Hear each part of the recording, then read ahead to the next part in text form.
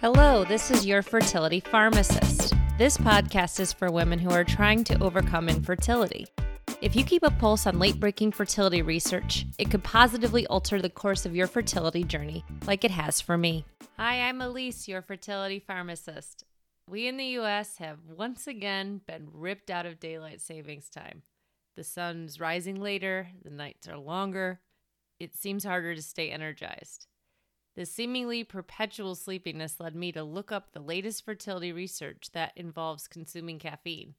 After a bit of digging, I found an article that seems like a fit for the podcast. The article was published in August in a journal called Frontiers in Nutrition, and the article's title is Relationship Between Maternal Caffeine and Coffee Intake and Pregnancy Loss, a Grading of Recommendations Assessment, Development, and Evaluation Assessed Dose-response meta-analysis of observational studies. What this very long and very dry title is trying to say is that this research looked at how pregnancy loss relates to caffeine intake.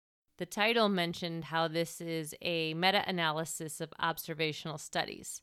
To break down what this jargon means, very briefly, a meta-analysis is a study that looks at the collective results from several earlier studies.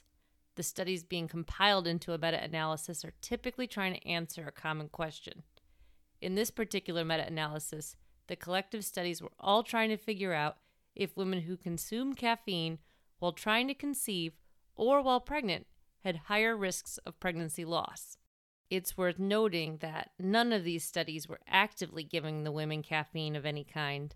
The studies were just observing women who did and did not consume caffeine shortly before or during a pregnancy to see if there were differences, hence the term observational study that was thrown out in the title. There's typically a ton of red tape to conduct experimental studies that give drugs to pregnant women due to concerns for maternal or fetal harm. I've posted a good link in the show notes if you're curious to learn more about the history of clinical research in pregnancy. With this bit of backstory into what a meta-analysis is and what was happening in this one, it's time for some study details. First details, why the authors wanted to do this meta-analysis. As anyone listening to this show knows, a miscarriage can be devastating. Current estimates suggest that 1 in 4 pregnancies end in a miscarriage. That's a pretty high rate. And speaking of high rates, a 2014 study of American women found that 82% of women reported consuming caffeine during their pregnancies. Caffeine consumption in pregnancy has been linked to congenital issues, low birth weight, and spontaneous abortion. Numerous studies have tried to tease out if and how caffeine consumption produces these negative baby outcomes.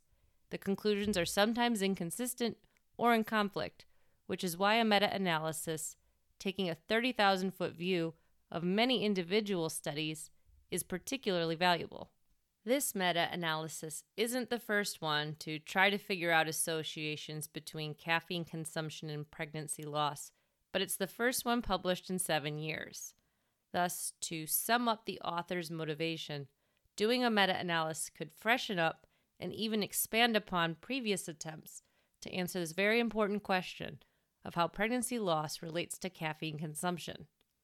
And in order to answer this important question, the authors searched 3 major journal databases and used several search terms to find research involving caffeine or coffee and fetal deaths.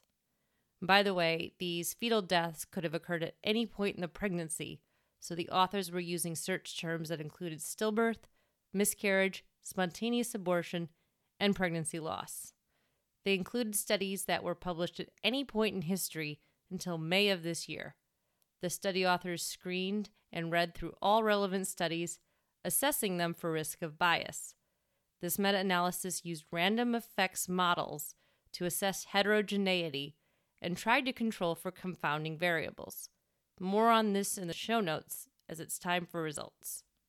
After casting a wide net of search terms, the authors first identified around 2,250 records from those 3 databases.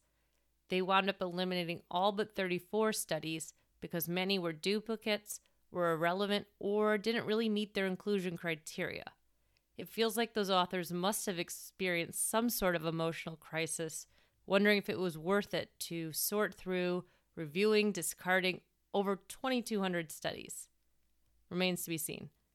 From the 34 remaining studies, the authors found that a higher intake of coffee before pregnancy increased risks of miscarriage.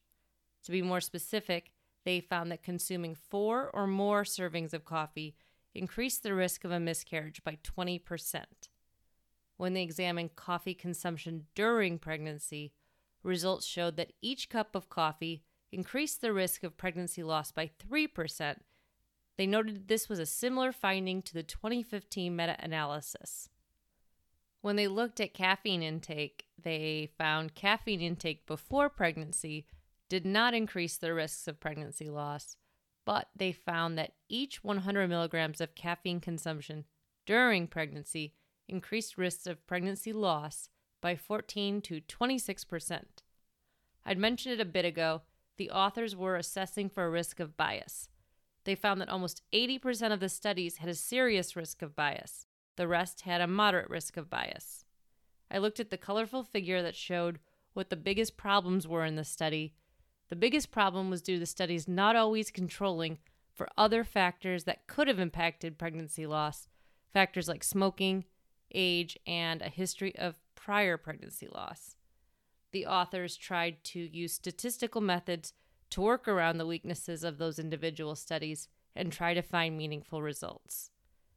To get into my opinions of the study and its design, overall, I felt like the authors did a respectable job conducting this meta-analysis. Even though they used a lot of studies with high risk for bias, they noted that, and they worked with the data they had. If they didn't include those high bias studies, then we'd be struggling even more to find answers, since we do not have high quality, randomized controlled trials testing caffeine products in women who are pregnant or who are trying to conceive. They used a random effects model, implying that they did not think they had all results. Even so, they made commendable attempts to locate the data. They used multiple search methods, and they explained why so many studies didn't make the cut. Also, they didn't exclude trials that were not listed in English. It's unclear how many studies were not posted in English, but they noted that 22 of 34 trials came from outside of the U.S., so 12 were from the U.S. The authors were wise to note that the weaknesses of their study were that the potential for errors coming from those individual studies were due to reliance upon patients who were trying to recall how much coffee or caffeine they had received, and that's subject to recall bias. As for the results themselves, the authors concluded in their research that both coffee and caffeine in pregnancy may be associated with risks of pregnancy loss. But they also said that more research is needed to fully explore how caffeine and coffee cause pregnancy loss. These ending sentences were cautious and difficult to refute. They said that there may be associations. Given that the 24 studies all had notable weaknesses, there really do need to be better studies. Per this meta-analysis, a cup of coffee in pregnancy will increase the risk of pregnancy loss by 3%. Yet, a similar amount of unspecified caffeine will increase the risk of pregnancy loss by 14 to 26%. This kind of variability between what are probably pharmacokinetically similar products, and I'm posting a link to a 2016 study to back that up, implies that clearly better studies need to happen so that women can make better caffeine decisions while trying to conceive or while pregnant. And that concludes today's episode. I must admit, I've long debated how to do a podcast episode on a meta-analysis, since the statistical information can be burdensome to a lot of listeners. With this in mind, I tried to keep the numbers and stats to a minimum.